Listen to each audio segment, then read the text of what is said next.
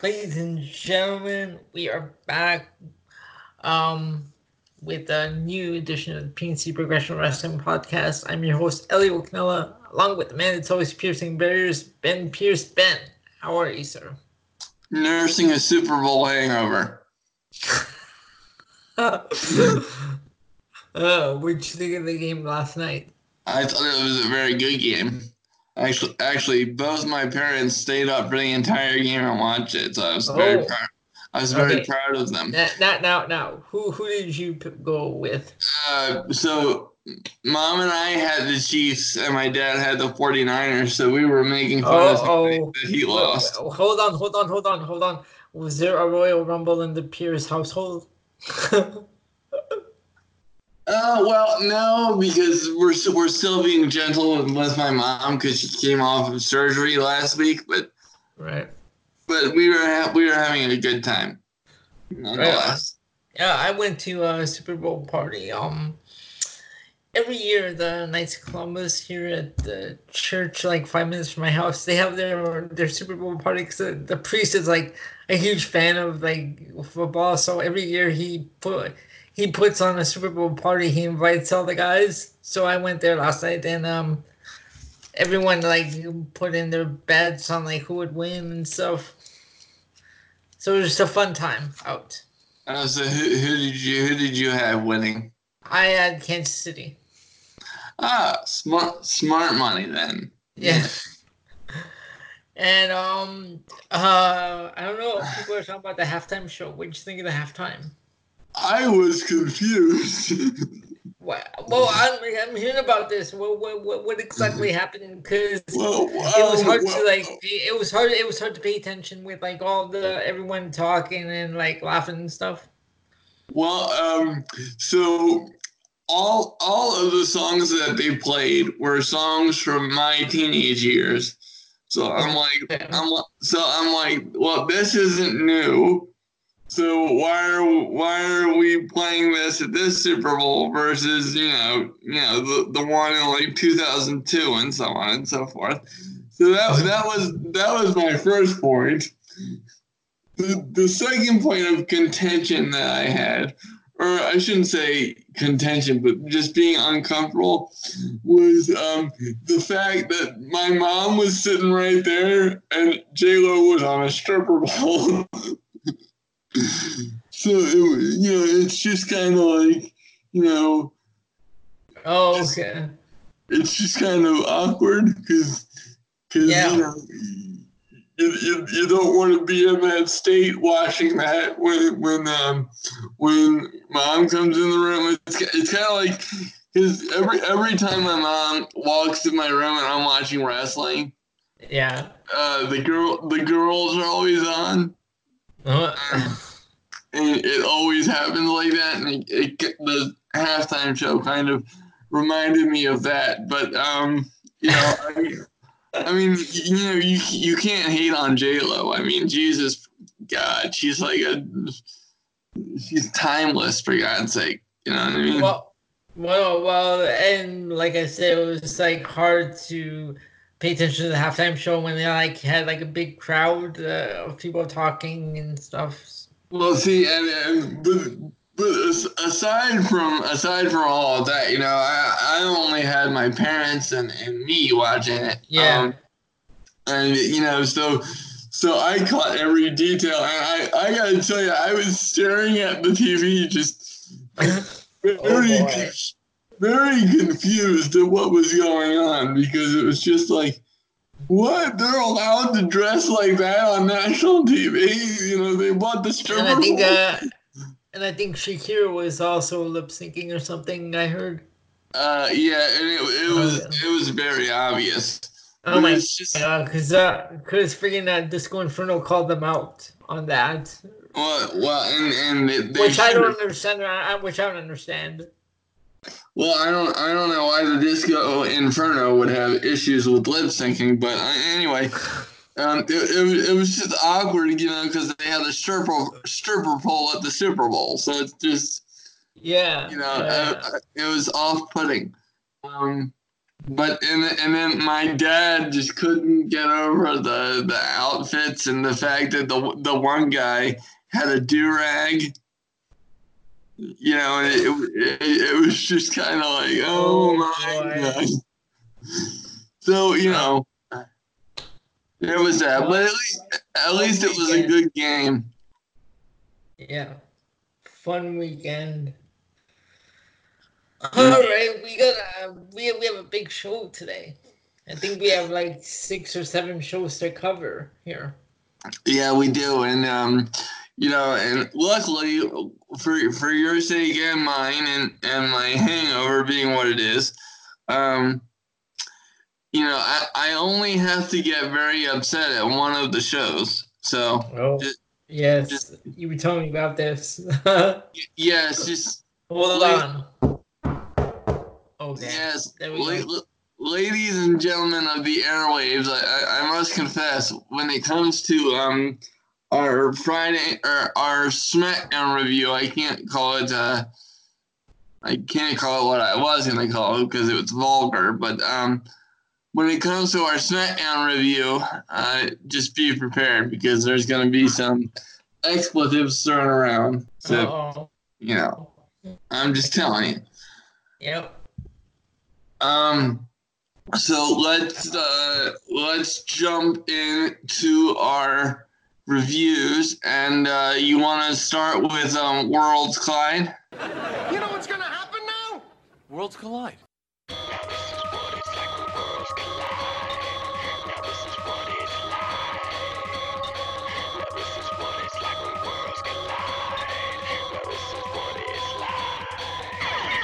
What is it really?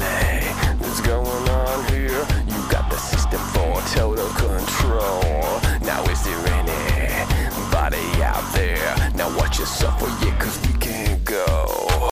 So that was the first one that took place on Saturday night from the Toyota Center in Houston, Texas. This was a pretty good pay-per-view, as are all the NXT events. Yeah, and this year was NXT versus NXT UK. Yeah, and you know what? I was really happy that NXT UK got a lot of shine on this show. I was I thought 2 matches in particular really stole the show. Of course, and we're gonna go over them all, but this was just my initial thoughts. Obviously, the main event was amazing. I was very disappointed that Alexander Wolf got hurt, but they did a really good job with that match nonetheless. Because sometimes when someone gets hurt, it's kind of hard to get the momentum back. But they did a really nice job with that. And then the other one that I really thought stole the show, quite frankly, was the cruiserweight title match with Jordan Devlin getting the nod over Angel Garza, Swerve Scott, and Travis Banks. Because if you'll recall, when we did the prediction show for Win Worlds Collide, I said I wanted Jordan Devlin to win, but I thought Angel Garza was going to retain. Yeah, I'm glad that I got what I wanted out of that. So that was kind of cool. But with those initial thoughts out of the way, let's jump right into the review now. And I don't know why they called this a dark match when it was clearly on the kickoff show. Mia Yim, Kaylee Ray defeating Mia Yim. Yes, well, whether it was a pre-show or not, I still despise the concept of pre-shows, especially when there's only 5 matches on the main card. You couldn't put this one in there. And this was a good match too. Right, and not to mention the fact it was a championship match. No, was it? No, was it? I'm not seeing that here. Oh no, it wasn't. I got confused with the headline, but no, it wasn't. It wasn't. I would have really been upset. Yeah. Well, no need to cry. So anyway, Kaylee Ray got the pin over Mia Yim, which wasn't surprising given the fact that she was the champion going in. I would have liked to have seen this show or this match on the main card. As I'm a really big fan of Mia Yim, and apparently Elio is getting messages echoing my sentiment. Yep. And then after that we got Finn Balor versus Ilya Dragunov, which this was a really good show. The first time I saw Ilya Dragunov was at the first Worlds Collide, right? No, it was No, sorry, it was one of the takeovers. Yeah, I think it was. I'm pretty sure it was the first Blackpool takeover. Because if I'm not mistaken, he went one-on-one with Cesaro. Okay. And yeah, that match was like really, really good. And it actually resulted in Dragunov getting the victory, which I was really surprised about. But it was just a really good match to put him on my radar. So yeah, if you haven't seen this match, this was definitely one of the ones that stole the show. And then after that, we had the NXT Cruiserweight title match. I'm so happy that they moved the Cruiserweight Championship to NXT, because I think it gives it the shine that it deserves. I was always a very big fan of the Cruiserweights, so I'm glad that it's getting its proper shine. But yes, this was a fantastic match, to tell you the truth. And I gotta tell you, when they hit hold on, the research team just got back to me. The Ilya Dragunov Cesaro match took place at NXT UK Takeover Cardiff. Oh, okay, all right. Yep. Yeah, well, thanks for that clarification, because I really couldn't remember where it was. But anyway, back to business before I was so rudely interrupted. I can't believe you. But pardon. It wasn't me. It was a research team. Yes, and I wonder who heads that up. Hint, hint, hint. Yeah, this was fantastic, and I really hope that eventually they showcase Jordan Devlin, and I want it noted that I want none of these people anywhere near the main roster, because Vince will just fuck them up beyond all recognition. No. And we don't want that. Right. Next up, we had the reunification of DIY, Tommaso Ciampa and Johnny Gargano versus Tyler Bate and Trent Seven, the duo known as Mustache Mountain. And I don't know what I expected out of this match. I guess I wasn't expecting much, considering that DIY had been split up as a tag team for at least 8 months previously. So I really wasn't expecting much out of it, but I have to tell you, for it getting 23 minutes and 10 seconds, this was a really good match, and restored my faith in tag team wrestling, because this is what's missing on, or at least part of what's missing on the main roster, because somebody, Vince McMahon, is not a fan of tag team wrestling, which after a match like this, I have no idea why. I know. I don't understand how this guy cannot be a fan of tag team wrestling.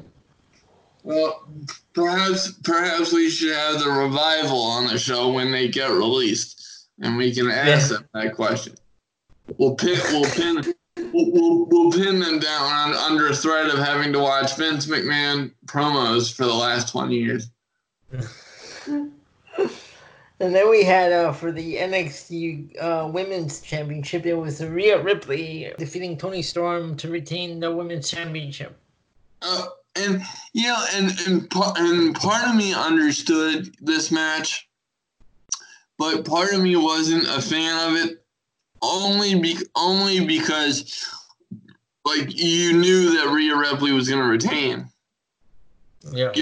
Given the fact that she had just won the belt less than a month previously, so as good as the match was, I'm just not a fan of it when the result to me is a foregone conclusion. And the biggest issue for me was that Toni never felt like a legit threat, because they only had that one promo on NXT TV to build the match up. So I wasn't a big fan of that. But speaking of something that I was a gigantic fan of, and I mean I could have fallen out of my chair. I was so happy. You don't have to act so weirded out. There's no weirdness coming. I was just a big fan of this match. Imperium versus Undisputed Era. And I'll tell you what, I hate multi-man, like 6-man, 8-man tag matches on the main roster, and this right here, this is exactly what multi-man tag matches should be on every main roster show there is, because the main roster just lacks so much intensity, so much organic connection to the fans. I mean, the fans were into this from start to finish, and I can't take you all the way through this match, because my commentary can't do this justice. But I'll just give you some of the highlights. So pretty early on in the match, it looked like Wolf caught a boot from Bobby Fish. I think it was Bobby Fish, right in the chin. So it looked like he got knocked out, and they took him out of the match. And I was very concerned that would kind of throw everybody off. But as I hinted at earlier, everybody did a really nice job of bouncing back and carrying the match off without too much of a hitch. Let's see. And Walter immediately tags in after the injury and just starts wailing away on Cole. Cole tries to get some offense in. He gets cut off with chops, and for God's sake, can we just admit that Walter makes Ric Flair's chops look weak as hell? I mean, it looks like these chops could kill somebody. I mean, it's just, oh my God, they look brutal as all hell. Yep. But then Roddy tries to come in and help out, but he gets cut off with a boot to the face. And after that, Imperium starts to dominate a little bit. Of course, after they kicked out of a near fall attempt by Bobby Fish, and it really felt like after that, Imperium just took over, and once again we get just a Walter clinic. I mean, this guy, when and if this guy makes it to the main roster, if he is not booked like a complete motherfucking monster, I give up. This guy reminds me of like a throwback to, to just the legit ass kickers of wrestling. And I absolutely loved this match. And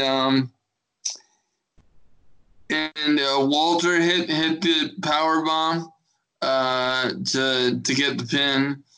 And this match was a half hour long. And usually I start to get bored after about the 22 minute mark of a match if it doesn't have my attention. But this one felt like it went by very quickly with how entertaining it was. So overall, I would have to give the show an 8 out of 10 for quality purposes.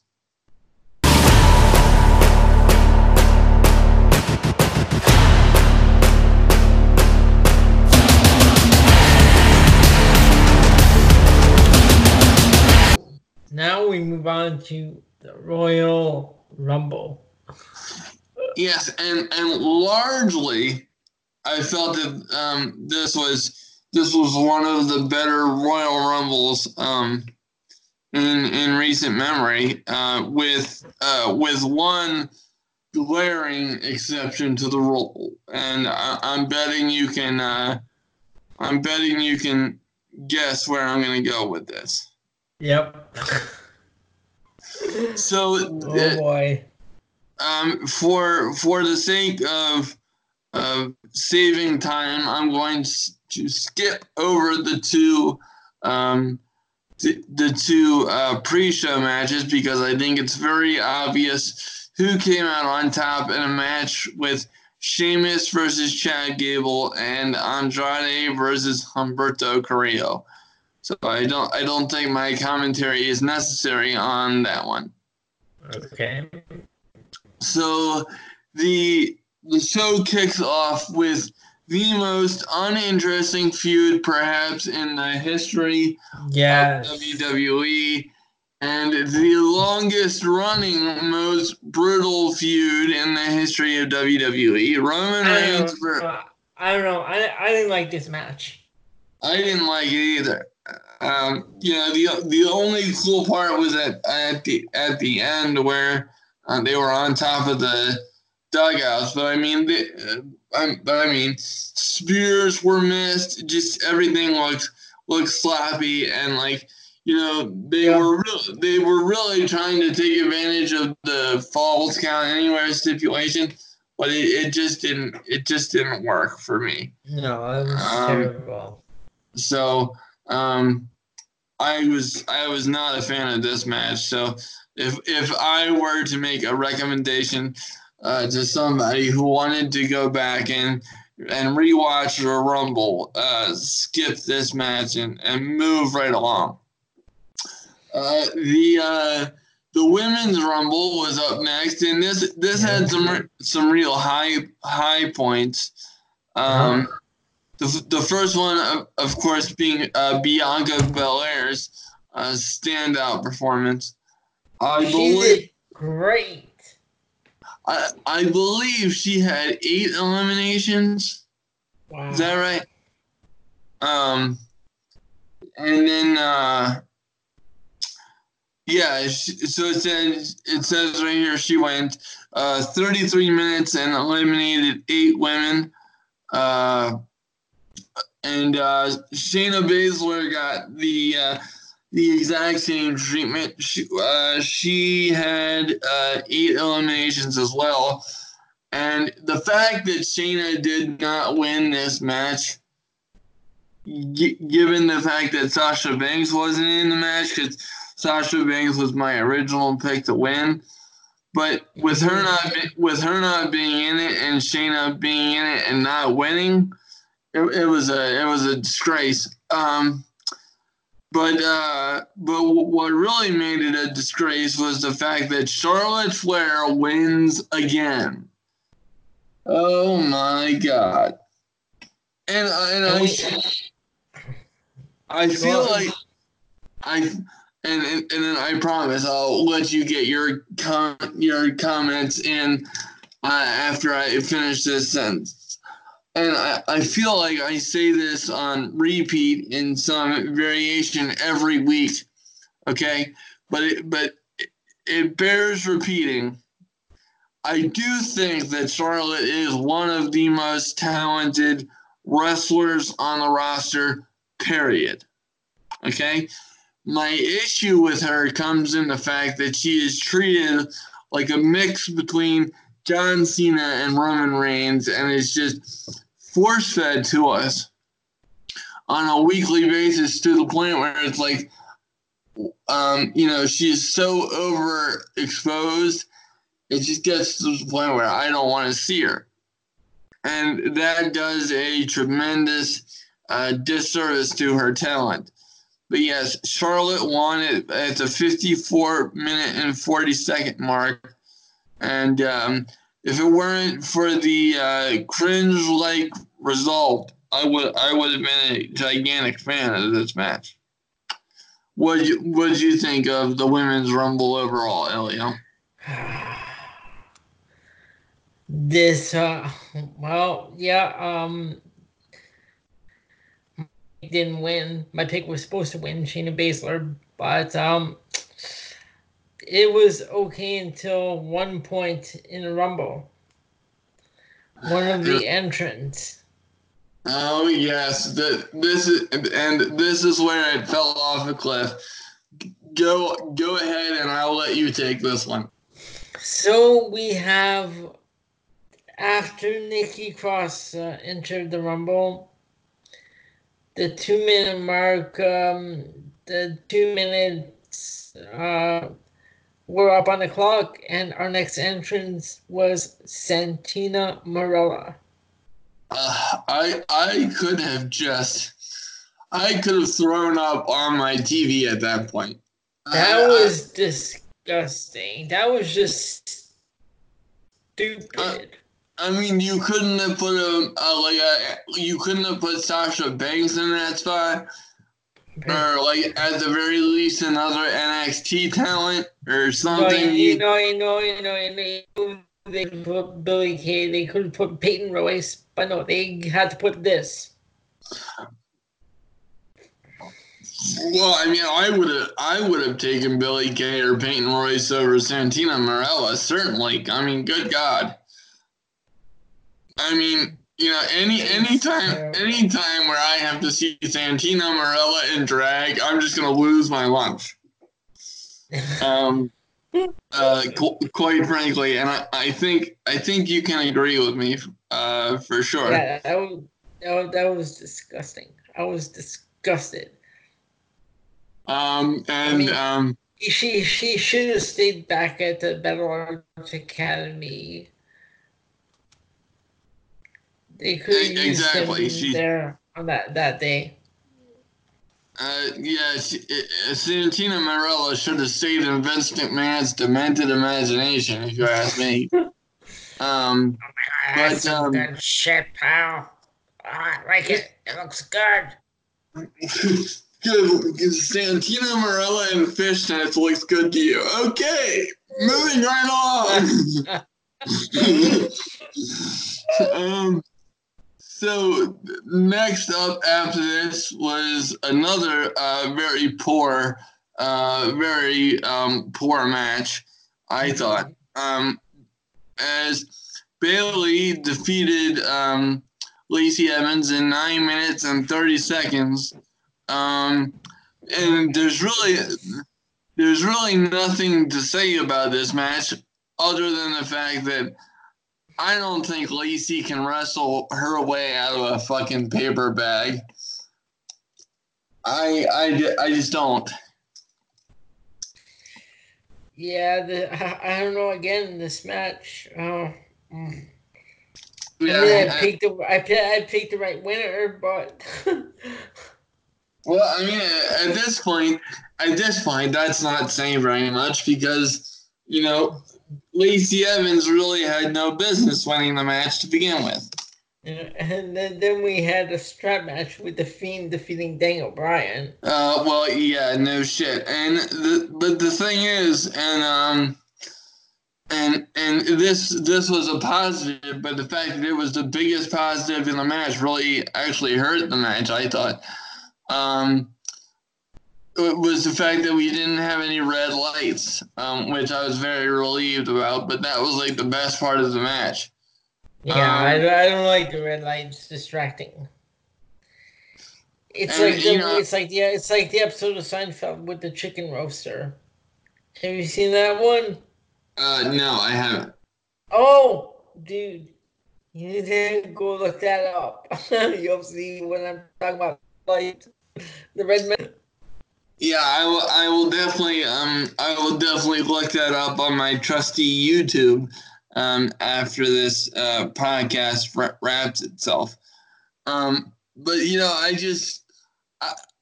I always like seeing Daniel Bryan in the ring, but there was something in this match that was missing, and personally, I think it was just the fact that it took way too long to get going. Yep. Next up, we had what should have been the only women's championship match on the card. Becky Lynch versus Asuka, with Kairi Sane at ringside, and this was actually a very good match. And I like I said before, and I can't overemphasize this enough. This should have been the only women's match on the fucking card, other than the Royal Rumble, which in and of itself was good, but the result was just terrible. So if you take all that bullshit out of it and just have this match in its place, I think it could have saved us some time and delivered the same quality of show. But I think the right person won in this scenario. I think Becky Lynch winning was the right call, and I think that they should have a rematch of this match at WrestleMania and keep Charlotte the fuck away from it. Yes. I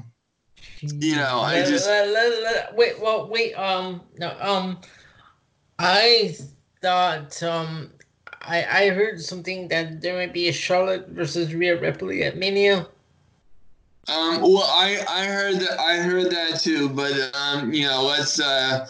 let's not count our chickens before they hatch, because if it were up to me, that would not serve the NXT championship well at all.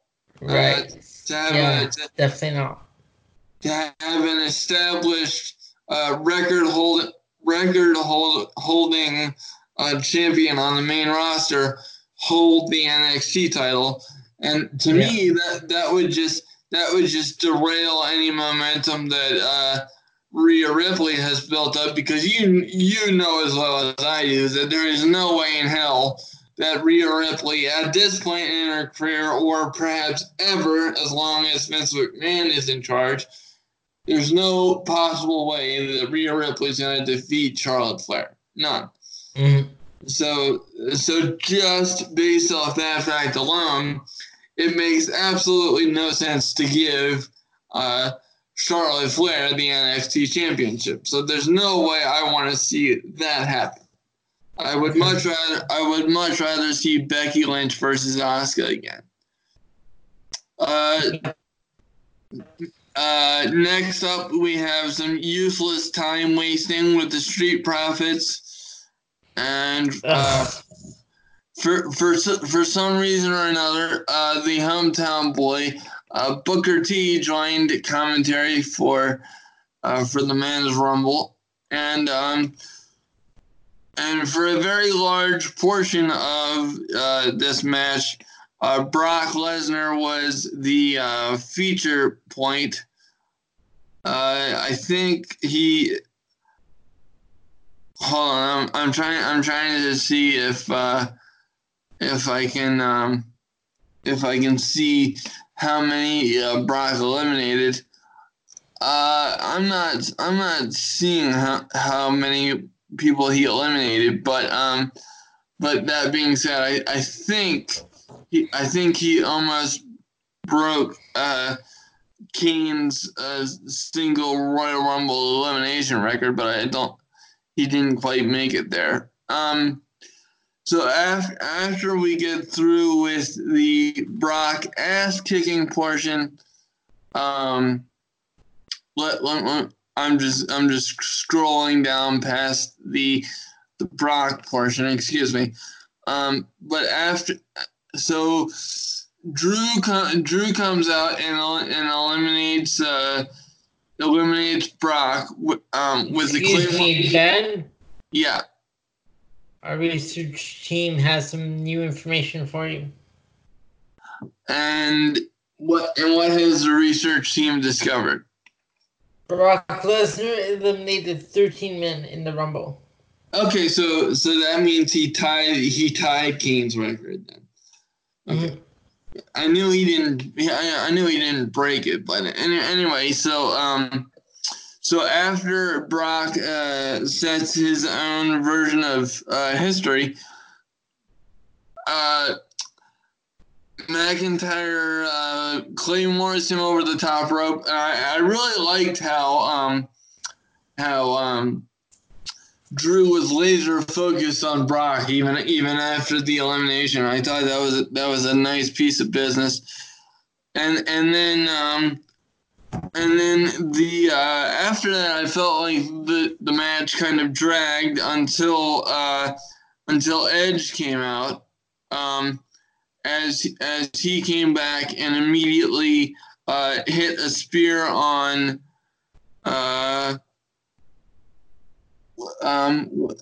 where did he? That's right. AJ Styles. Well, and there's a reason why I got confused, because fucking Kevin Dunn had the camera cut away from Edge's return spear. I could have throttled that Bucky Beaver son of a bitch at that point. Hold on, we have a new catchphrase on the show. Say it again. What was that new thing you just said? That Bucky Beaver son of a bitch.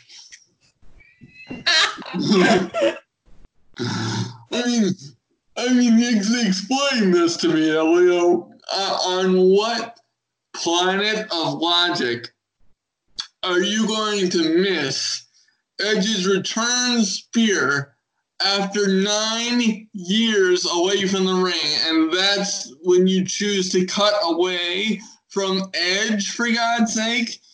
I mean, excuse me. He should have been fired just for that. Yeah. Oh my God.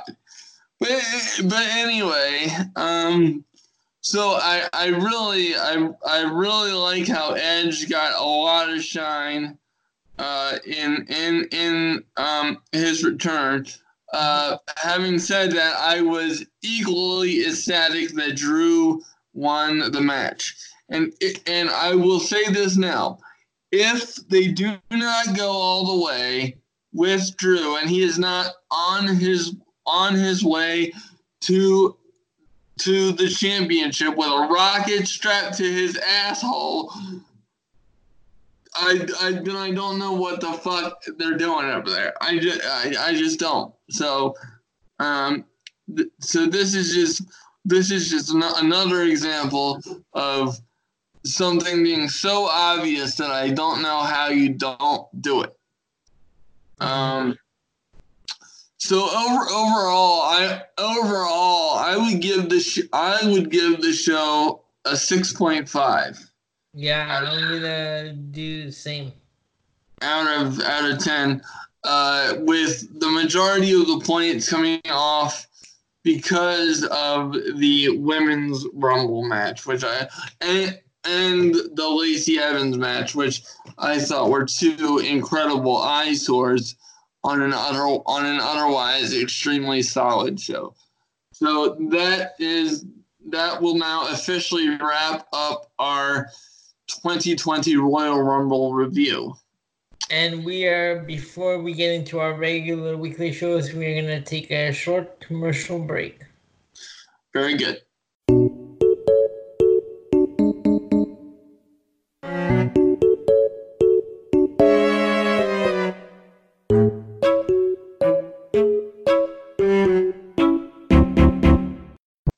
Ben, are you ready to get into our weekly shows? Absolutely. Let's we're going to right kick things back off in with here. Monday Night Raw.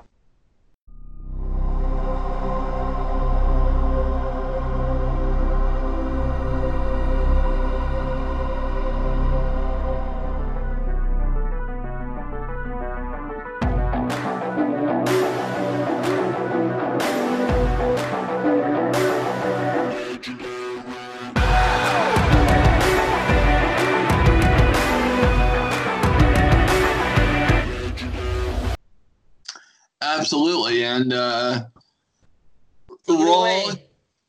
Raw kicked off as it rightly should have, with Drew McIntyre getting his just desserts after winning the 2020 Royal Rumble obviously in the men's department. We wouldn't want the fans to get confused and think that he had won Santina Marella style, but that was just a joke. That was just a joke that was too easy to make. It was a layup. I had to take it. But I thought the crowd responded very well to Drew and gave him the "You deserve it" chance. And I really like how there wasn't any bullshit with the keeping the fans in suspense with the announcement. They followed up the Brock angle at the Rumble with the immediate announcement that Drew wanted to face Brock at WrestleMania. So there we go, and the first official match is locked up for WrestleMania. So that's good. And then we had a useless handicap match between Drew McIntyre and the Good Brothers. And I'll tell you what, it pains me to see what they have done to the Good Brothers, because it's just a disgrace. And then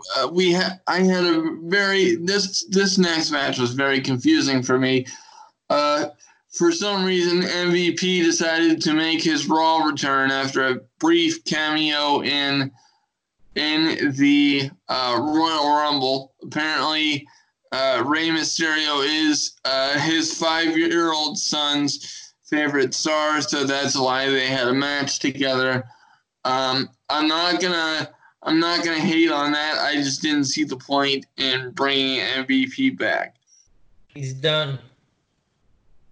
Well, yes, and that was the impression that I got as well. So, not gonna hate on it. It just seemed a bit random to me.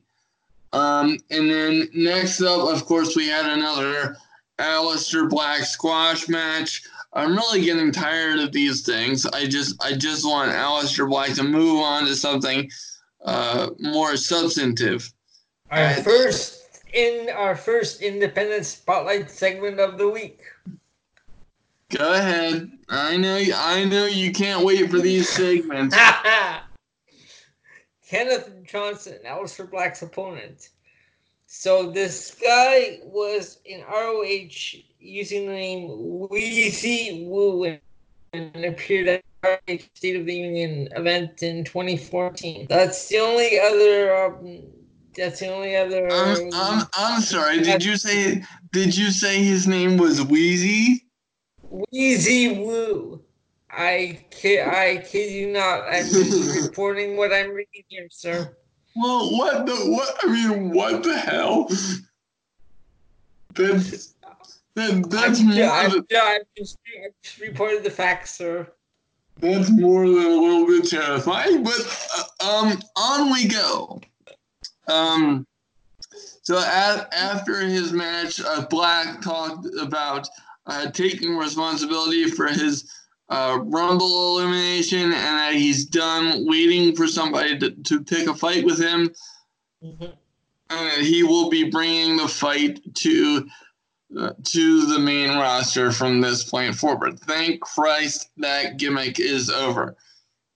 Let's see. Next up, we had Seth come out with AOP.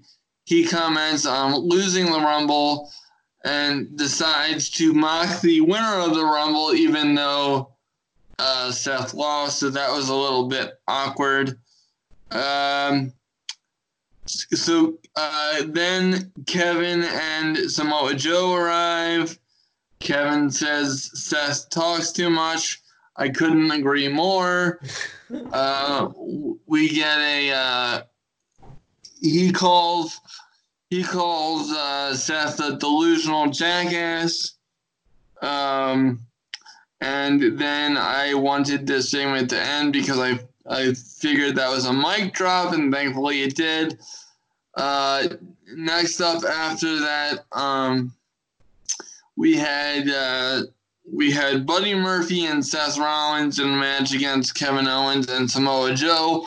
Now, I don't know if you saw this, but it looked to me as if Joe got hurt, and they are reporting that he suffered a concussion, but it certainly looks like a worked angle to me. So I'm hoping that he's not injured and it's just a storyline thing.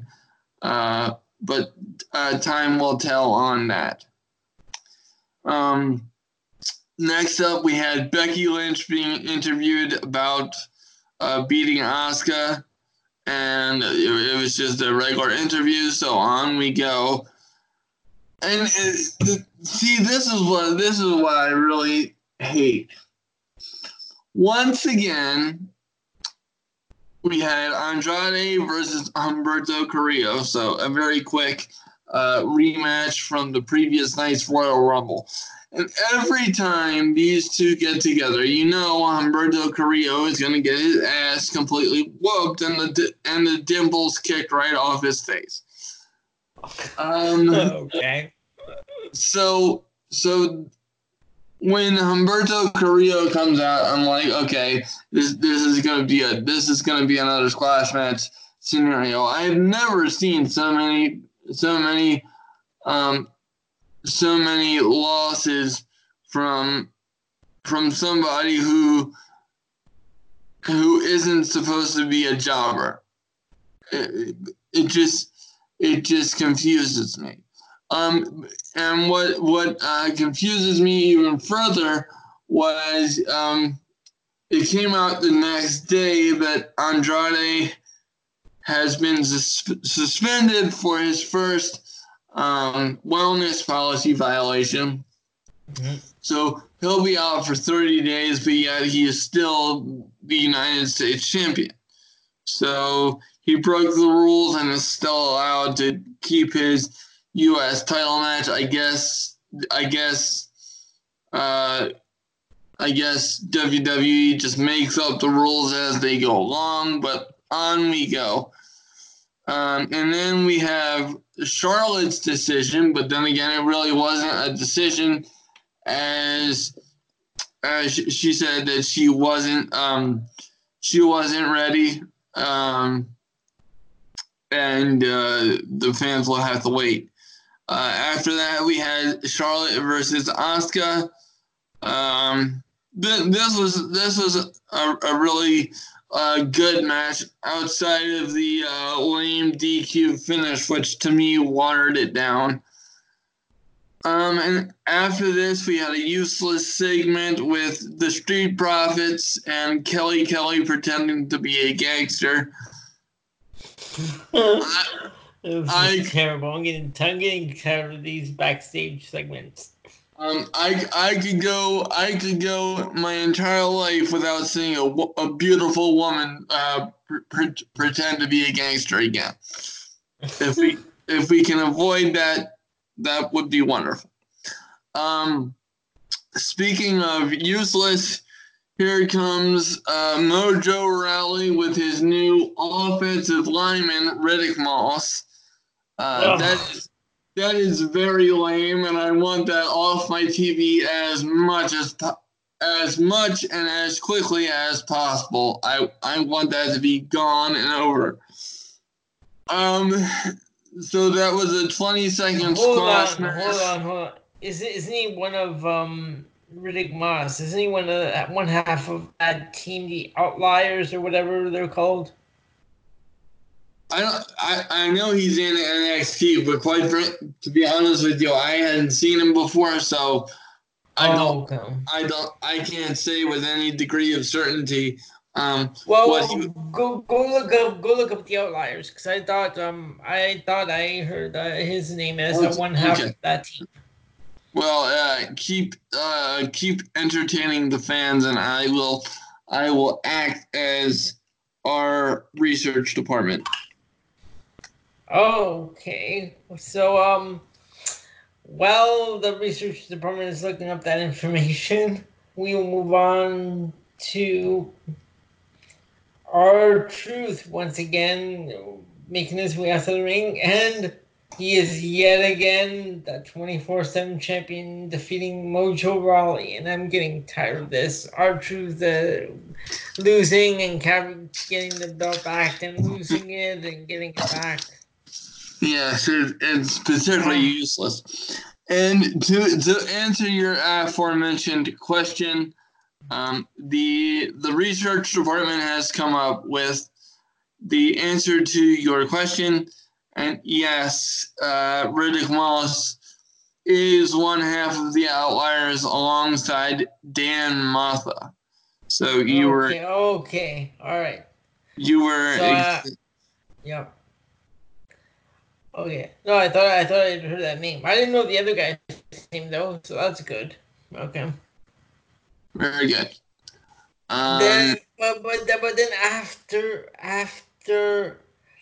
R-Truth wins the belt back, he loses it back to Mojo Rawley yet again. Yes, and I would have to agree with the synopsis that I'm reading after this.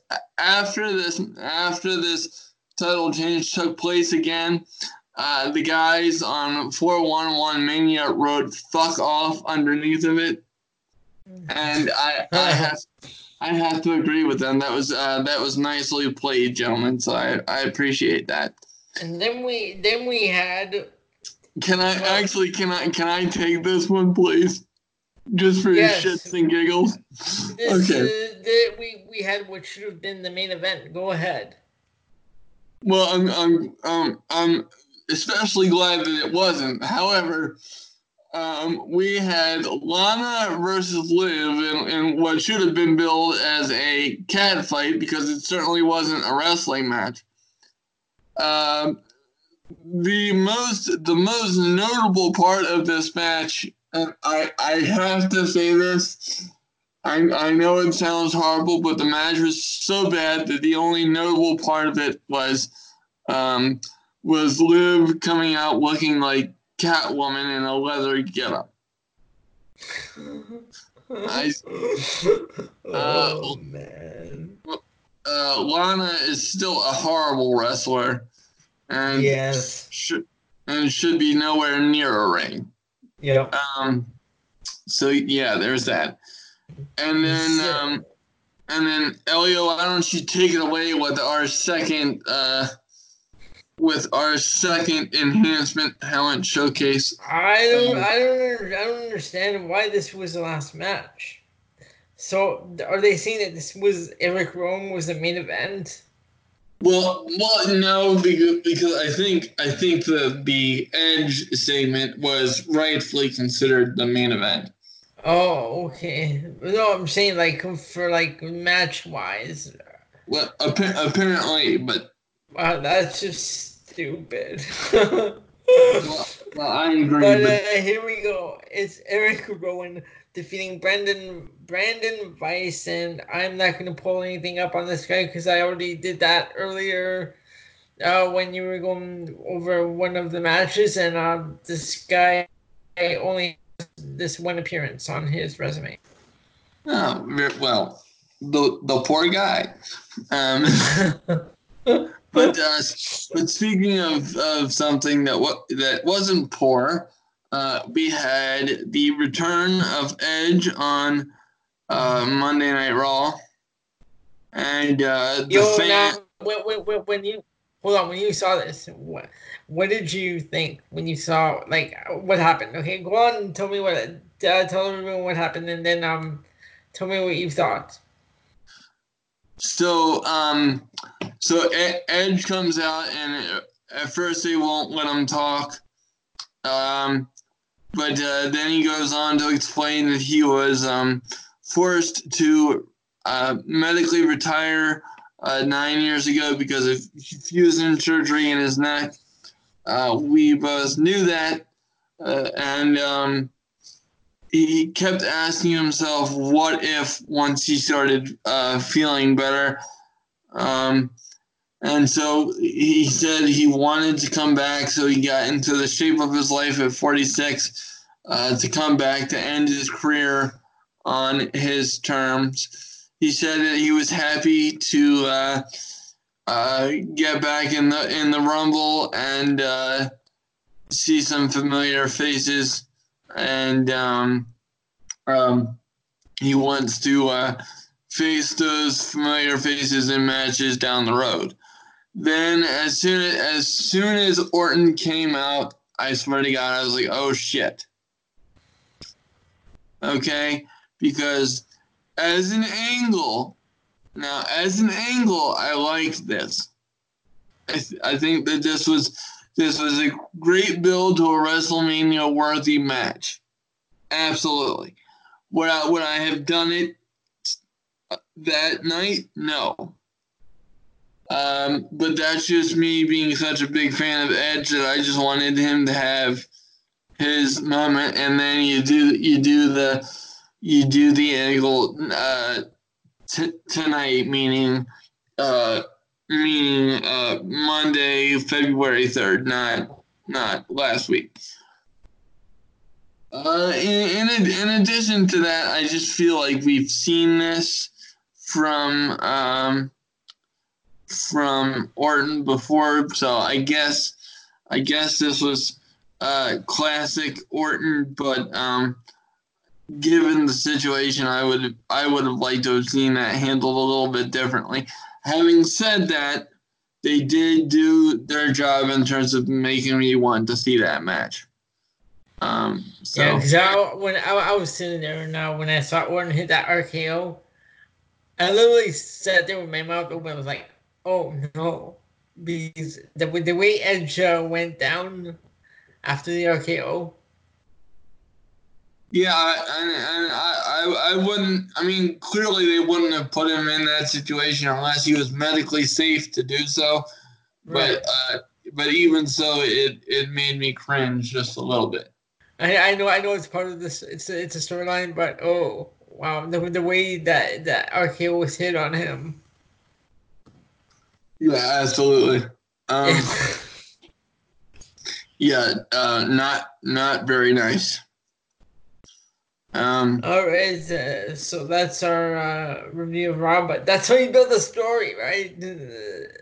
Absolutely. go right into it and then you blow it off right away, like they like to do. Yeah, well, but it gives us time to build on the animosity. Yeah. Before we get to WrestleMania. So from that perspective, I get it. All right, so that was Monday Night Raw, and now we are going to get into AEW Dynamite. 'Cause I'm TNT, I'm Dynamite, TNT, and I'll win the fight, TNT, I'm a power load, TNT, watch me explode.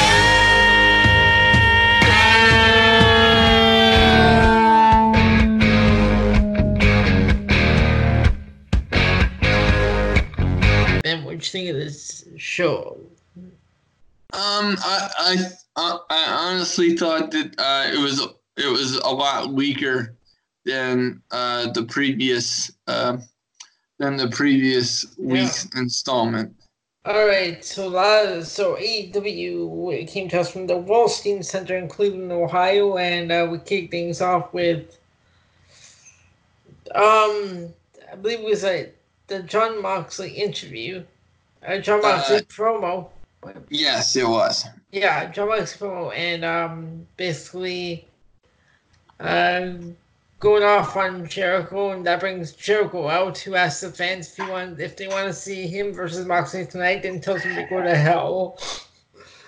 Then we see a vignette of MJF and Wardlow going into a butcher shop, paying off the Butcher, the Blade, and the Bunny to take care of the Young Bucks following last week where the Young Bucks threw him into the pool while on the Chris Jericho cruise ship.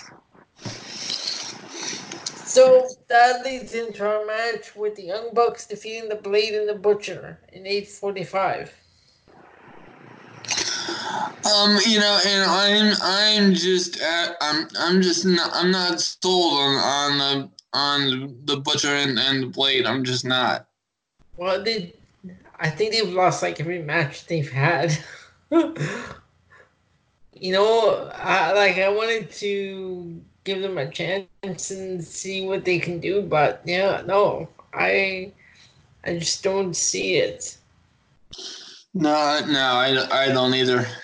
And then I really wanted to like this match. I just couldn't do it. Nyla Rose defeating Big Swole. And I'll tell you why I wanted to like it, because I kind of like Big Swole. Don't like the name. I could do without the name because I think her other name is a lot better. Yeah, I agree. But Nyla Rose defeating Big Swole. No, but it's like every single time that AEW puts a women's match on Dynamite, I am absolutely aghast at the quality of the match. It is terrible. I don't understand what they see in Nyla Rose. I don't get it. Well, and honest to God, I think I think the reason that she's in the position that she's in, and once again, I know this isn't politically correct or maybe not the right thing to say, but I've never been accused of being a PC guy, so I'm just gonna go and say how I feel. I think the reason why she's in the position she's in is because she's transgender, and if they do anything against her, it's gonna bring bad publicity. I don't like it. I don't know. That's just me. Well, no, it's just the two of us because I can't stand it. Then we had Cody defeating Kip Sabian. Now, Ben, I have a question. Yeah. What was with the referee getting in Arn Anderson's face and arguing with Arn Anderson? Yeah, the role of the refs in AEW is very confusing because well, from the Arn Anderson perspective, it doesn't seem very logical to get in his face when obviously he can't get physical with anybody anymore. But also, like, the refs are just so routinely out of place and just blatantly ignoring certain rules. It was just like referees like getting in his face. I'm like, why aren't you paying attention to the match? And that just lets Penelope Ford do like all her stuff behind the ref's back to help Sabian. Right, and then of course we get the and then of course we get the makeout session in the middle of the match, which which is just odd to me. I just don't get it. And then sorry. And then after that, which this was just not a good match. But after that, we get highlights of Britt Baker's heel turn last week, which was not good. Oh yeah, this is the interview that we had this week, right? Yeah, okay. Yeah, and then match-wise, the next one was Scorpio Sky and Frankie Kazarian versus Angelico and Jack Evans. Yep. Which, I mean, this was okay, but it's just Angelico and Jack Evans are clearly the jobber tag team of AEW, so it's like whenever they're on, you know exactly what's gonna happen. Yeah. And in the main event, we had the Inner Circle, Chris Jericho, and Proud and Powerful defeating Darby Allin and Private Party. Well, and you knew that was gonna happen, you know, to set up, to continue to set up Jericho going into his title defense. So that made sense. But the only thing about the Inner Circle that I don't like is Jake Hager's completely useless. I know, right? So why are you even there if you can't even do anything? You know, it's like replace him with somebody that can actually get physical or something. I don't know. Yeah. But that was AEW for the week, and I gotta tell you, I think the rating that I'm seeing is extremely generous. As the site I'm using gave it a 7 out of 10, I would have given it a 5. This wasn't very good. This wasn't not very good. All right, I'm gonna throw it over to Ben for our review of NXT.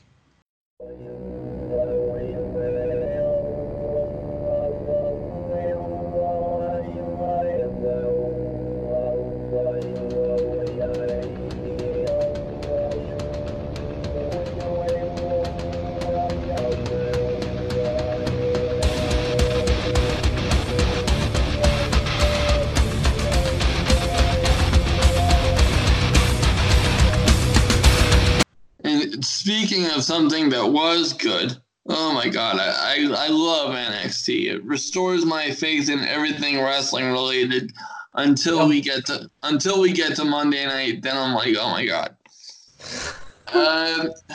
But on we go with our first match of the evening, Finn Balor versus Trent Seven. You knew exactly what was going to happen here.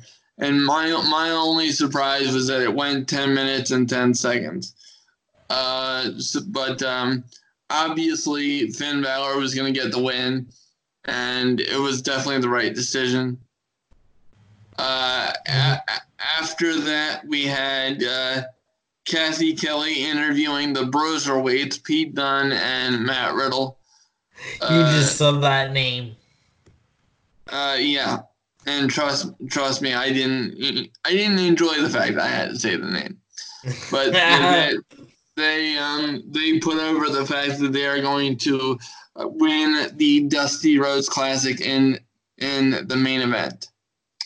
Bro. Exactly. And thank you for that. I think that's going to be the most underrated moment on this week's show. But next up, we get a recap video of Dakota Kai's attack on Tegan Nox at War Games, and the one where Tegan gets revenge at Worlds. Clyde, if I have to see video of that attack one more time, I'm going to lose my patience.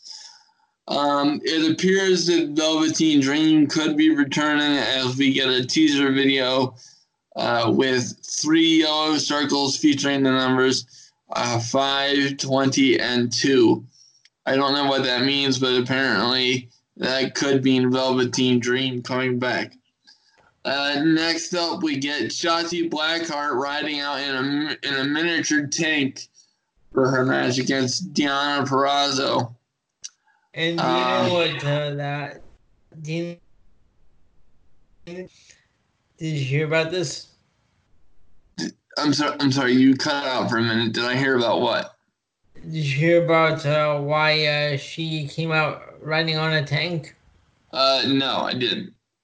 Apparently, at the NXT, Sammy Guevara rode out to the front doors on a tank, trying to recreate the DX invasion. Oh yeah, I did see that. Come to think of it. Well, it was funny nonetheless. I enjoyed that, and I do think that once she gets more experience under her belt, Shotzi definitely has a lot of potential to be a star. Next up, we get Keith Lee putting over the fact that he is our limitless North American champion. And then we get a bunch of. Hold on. What did you think of that promo?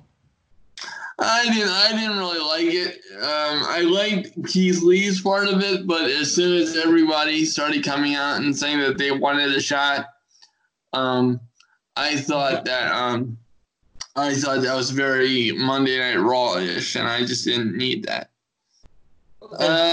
After that, we got Dijakovic versus Priest. Dijakovic was obviously gonna get the win. So, like I said, I'm not sold on Damian Priest yet. It's just I'm just not getting it. Next up, we had a very short sprint between Tegan Nox and Dakota Kai. It was okay, but I was glad that it was over. Speaking of quick matches, Kaden Carter defeated Chelsea Green. I'm really not getting her association with Robert Stone. That's it. Wait, why are you not? What are you not getting? You don't get the whole thing. I don't get the whole thing. Why does Chelsea Green need representation from Robert Stone? I mean, what the hell? I guess he's like basically he's a manager. Manager type. I think I also heard about this. I don't know how true this is, but that's supposed to be a play on Tony. Oh Lord! Well, yeah. One can only dream that is not the case. But in this case, he's like a manager, kind of. You know, remember how Harvey Whippleman used to dress with all those weird suits? Yes. Yeah. So this is Robert Stone. Well, if he's trying to play off Harvey Whippleman, he needs to fucking stop now. Or else I'm going to have a serious issue. It's just not working for me. But something that did work for me was the main event with the Grizzled Young Veterans taking on the aforementioned Broserweights. Hopefully I don't have to say that name again. Exactly. This was easily the best match on the show, and despite my distaste for their name, I was very pleased that the Broserweights got the victory. Although I will say I was surprised. I expected the Grizzled Young Veterans to take the win because they are the established tag teams, or tag team, I should say. And I typically don't like it when these thrown together tag teams get high profile wins, but based on who they are, it made sense that especially Matt Riddle would be involved in the win. But having said that, I do think that the Grizzled Young Veterans came out looking pretty damn good because they proved that they could hang tough on a larger platform with NXT US, and I do see big things for them in the future. So I was a big fan of the main event, which I think carried the show and quite frankly saved it. I have a question now. Going back to the previous match, what do you think of Kate Carter? To be honest with you, I haven't seen enough of her to build an opinion. I had not. I had heard her name, but I had never seen her wrestle as Lacey Lane. So like I said, I haven't really seen enough to garner an opinion. All right, so that's NXT. Now we're gonna move over to Friday Night SmackDown. Ben, I know you've been looking forward to this. Are you ready? Are you ready? Are you ready? Are you ready? Sweet apple pie, standing in the street and in the night, looking for some reach to take you high. Oh my God! I can't take it anymore. And ladies and gentlemen, as you can hear, my co-host is hyperventilating because he just finds it so incredibly entertaining that I am forced to give you this review. And just because I am a nice guy, I am going to give you an out. So if you don't want to listen to this portion of the show, I understand, because I certainly didn't want to watch this portion of the main event on SmackDown because Baron Corbin, or King Corbin as he is now known, was covered in dog food by the Usos and Roman Reigns, and hence our title for this episode being SmackDown has truly gone to the dogs. Okay, so let's open this up. I'm so disgusted with this fucking angle. Let's open this up. The Usos and Roman Reigns are in the ring for a promo, and that brings out King Corbin and his court, which consists of Dolph Ziggler and Robert Roode. Oh God! Roman Reigns calls Corbin. They called it his court. Holy crap! Yeah, that's terrible. Roman Reigns calls Corbin fetish boy and says that tonight they're going to make the main event the loser eats dog food match. Okay. All right. In our first match is John Morrison and The Miz defeating the Revival, Vincent Dorado and Grand Metalik, and Heavy Machinery. I forgot those guys were still employed. Oh, then to Dorado. Yeah, I just Yeah. I don't get Well, it. that's why I was asking you. Like, is 205 even still around? Because like I used to hear their names all the time. Yeah, I haven't heard anything definitive, but I don't think that they've shot any new content for the show since before Christmas. So that, in my opinion, that's enough foreshadowing to say that 205 may be done and dead and buried. And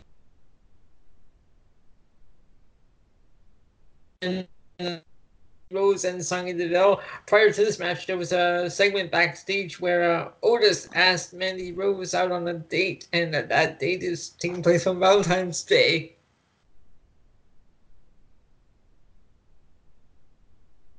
Elio, are you there? I mean, did you hear the last part? No, I didn't. I didn't hear any of that. Okay, so Alexa Bliss and Nikki Cross defeated Mandy Rose and Sonya Deville. Prior to this match, there was a backstage segment where Otis asked Mandy Rose out on a date, and that will take place on Valentine's Day. Oh God. Oh God. Then we had an Intercontinental Championship match, and this was a surprise. Braun Strowman is your new Intercontinental Champion, defeating Shinsuke Nakamura. I have never felt worse for a performer than I do Shinsuke Nakamura. What they have done to him is absolutely criminal. Yeah. Oh my God. Wow. Then Sheamus defeated. Sorry, go on. No, I'm just going to say that was absolutely awful. Other than the fact that he is a big jacked up son of a bitch, you know, Braun Strowman belongs nowhere near a wrestling ring. And then we had Sheamus defeating Shorty Chad Gable in a rematch from the Rumble, because I'm not going to call him Shorty G, such as stupid. Well, you just did. You called him Shorty G Chad Gable, so you just defeated your own purpose. Yeah, right. It's absolutely fucking ridiculous. Then we come to Ben's favorite part of the night. The Usos and Roman Reigns defeat Dolph Ziggler, Robert Roode, and King Corbin. And they handcuff Corbin to the ring post and dump food on him. Now, Ben, look, it's not enough that they had. Oh yes. It's not enough they had to have dog food, but they had like a big pot right at ringside. That was like disgusting. Yes, well, and this is why I didn't watch this part, because I would have lost my dinner. But you know what's even more disgusting is there were kids in the audience too. I know, and it's just awful. You know, I like to know what goes through Vince McMahon's mind.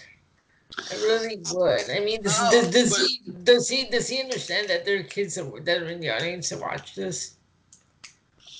But he truly believes that this is wonderful. I can hear him laughing in the back. But not for kids. Jeez, like, what if his grandkids were in attendance at one of these events and they had this going on? Well, I would hope that their grandpa Vince would have the sense not to put his grandchildren through that trauma, but nonetheless. And this is Vince McMahon. He doesn't care. Nonetheless, Vince McMahon has done absolutely nothing to restore my faith in him. The only justice that the fans have at this point. I actually found this very funny because I think the only way you can get Vince's attention at this point is through his wallet, and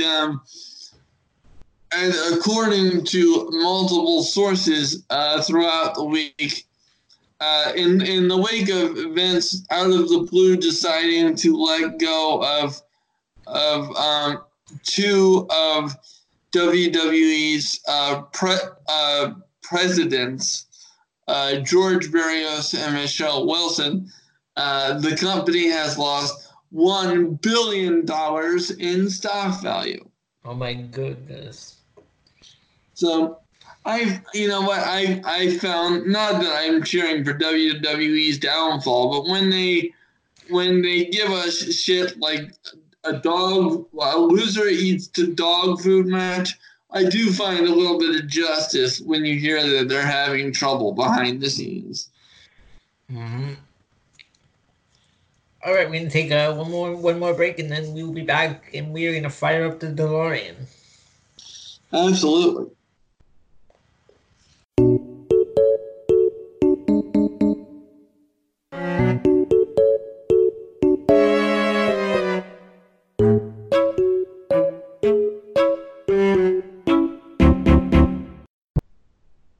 All right, Ben, are you ready to fire up the DeLorean? I am indeed.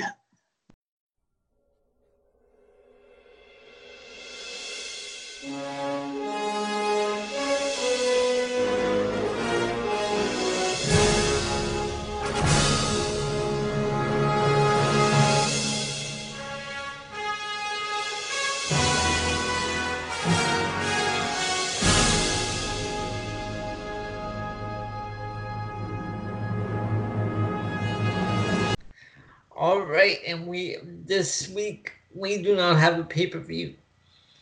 Instead, we're going back to Friday, February 3rd, 1989. Now, I'm not going to ask you what you were doing on that particular date because I already know you were a few months away from being 1 year. From being a year old. So,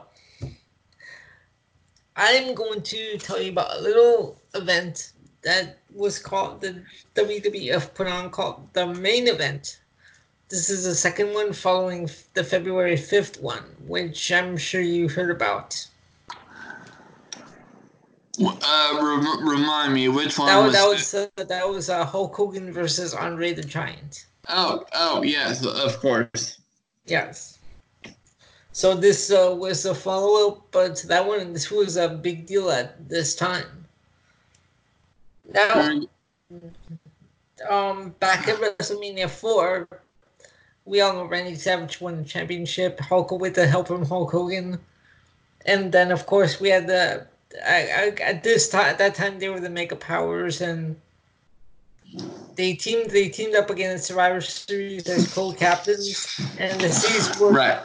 And the seeds were planted there, and they continued at Royal Rumble '89 when during the match itself, and it finally exploded on this night, February 3rd, 1989. So let's take a look at what we have here.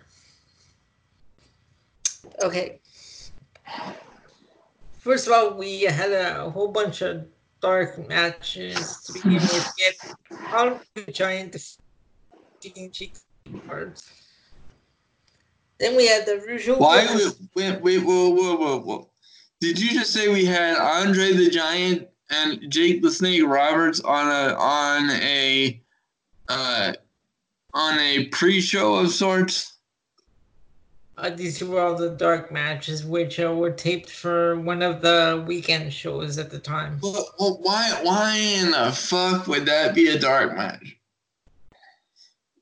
Well, because this was special. This was, at that time, they only had like the 1 hour shows when they did these specials. Yeah. Oh, okay. I have to keep reminding myself that this was a different time period. Okay. Then we had the Rougeau brothers defeating the Hart Foundation, and with Brother Love as a special referee.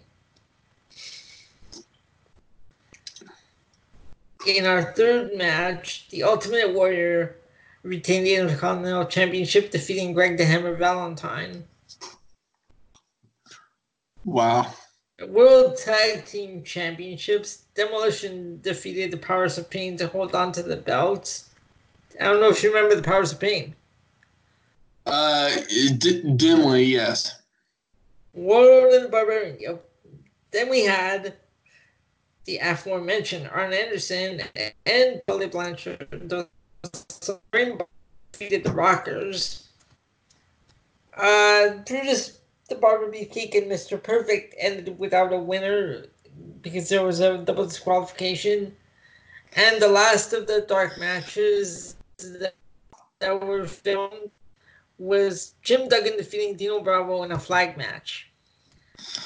Good Lord, that was all tape. Oh my God, I wonder what show those matches aired on, because at the time they had like a wrestling challenge on Saturdays, so I'm pretty sure they had them scattered around on those shows. Oh, okay. And then in our opening match, it was Hulk Hogan and Randy Savage, the Mega Powers, defeating the Twin Towers, Big Boss Man, and Akeem. At one point, it was Elizabeth who got up on the apron, and Savage got knocked into her and sent her crashing to the floor. And then Hulk Hogan went to see if she was okay, and so he left his post at ringside. Oh, yes. Dropping carried her to the back. Meanwhile, Savage was trying to figure out. I remember seeing that clip. The dissension. Back in the first aid area, Elizabeth was laying on the bed. Hulk Hogan was at her side. After the match, Savage came backstage, and of course they got into an argument. Savage pointing the accusing finger at Hogan, and then attacking him with the championship, knocking him out. And that completed the heel turn, and we got the Mega Powers explode at WrestleMania 5. Which was I remember seeing that moment much later, because I forget if I was watching WrestleMania 5 in preparation for one of our earlier shows, or if I was just watching it for shits and giggles on the network. But I do remember that match specifically. So. But when you said you remember the backstage where Savage attacked Hogan, right? You said that, right? Yeah. Yeah, that was from this show. That was where that happened, on this show. Oh, damn. Okay. Yeah. Okay, and in the second match, it was Ted DiBiase defeating Hercules. Now, at this point, it was Ted DiBiase had bought Hercules from Bobby the Brain Heenan, and so he bought like Bobby Heenan sold Hercules to Ted DiBiase. So apparently, the story there was Hercules was to have been Ted DiBiase's slave, and so of course Hercules said no, fuck you, DiBiase, you can't buy me off. Yeah. And swung his chain, and so that turned Hercules' face, and that's what led to this match on the main event. Uh-huh. And that is our trip back through time to Friday, February the 3rd, 1989. Yeah, I'm betting the slave storyline wouldn't go down very well in today's WWE. Just a thought. Oh my God! If you brought that to Vince, he'd probably book that in a second. Oh yeah, he would be getting his jollies off backstage. He's so stupid. I'm sorry. I just, I'd like to. I would love to spend 44 hours with Vince McMahon just to see what day in the life of this guy is like. Yeah, well, at this point, it probably wouldn't be very entertaining. Right. No, I think it would have been entertaining, like back in Royal Rumble '92 days and up through the Attitude Era and stuff like that. Yeah. But it's just it was funny because speaking of Royal Rumble '92, real quick, and then we'll wrap it up. Because I was hearing stirrings online that the 2020 Royal Rumble was the best of all time, and even I had to laugh my ass off. I mean, usually I take that kind of stuff with a grain of salt, but I felt like saying, I'm sure they're mistaken about that. Like, yeah, I think you should go back and do some research and hit up 1992, because to me that will forever be the best Royal Rumble of all time. Yep. I agree.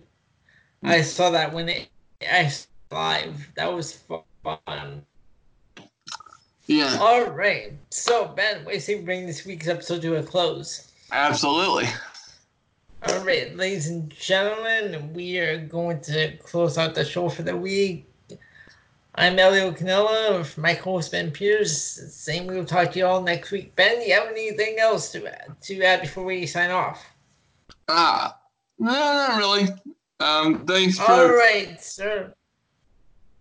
Thanks for tuning in, and we'll see you next week.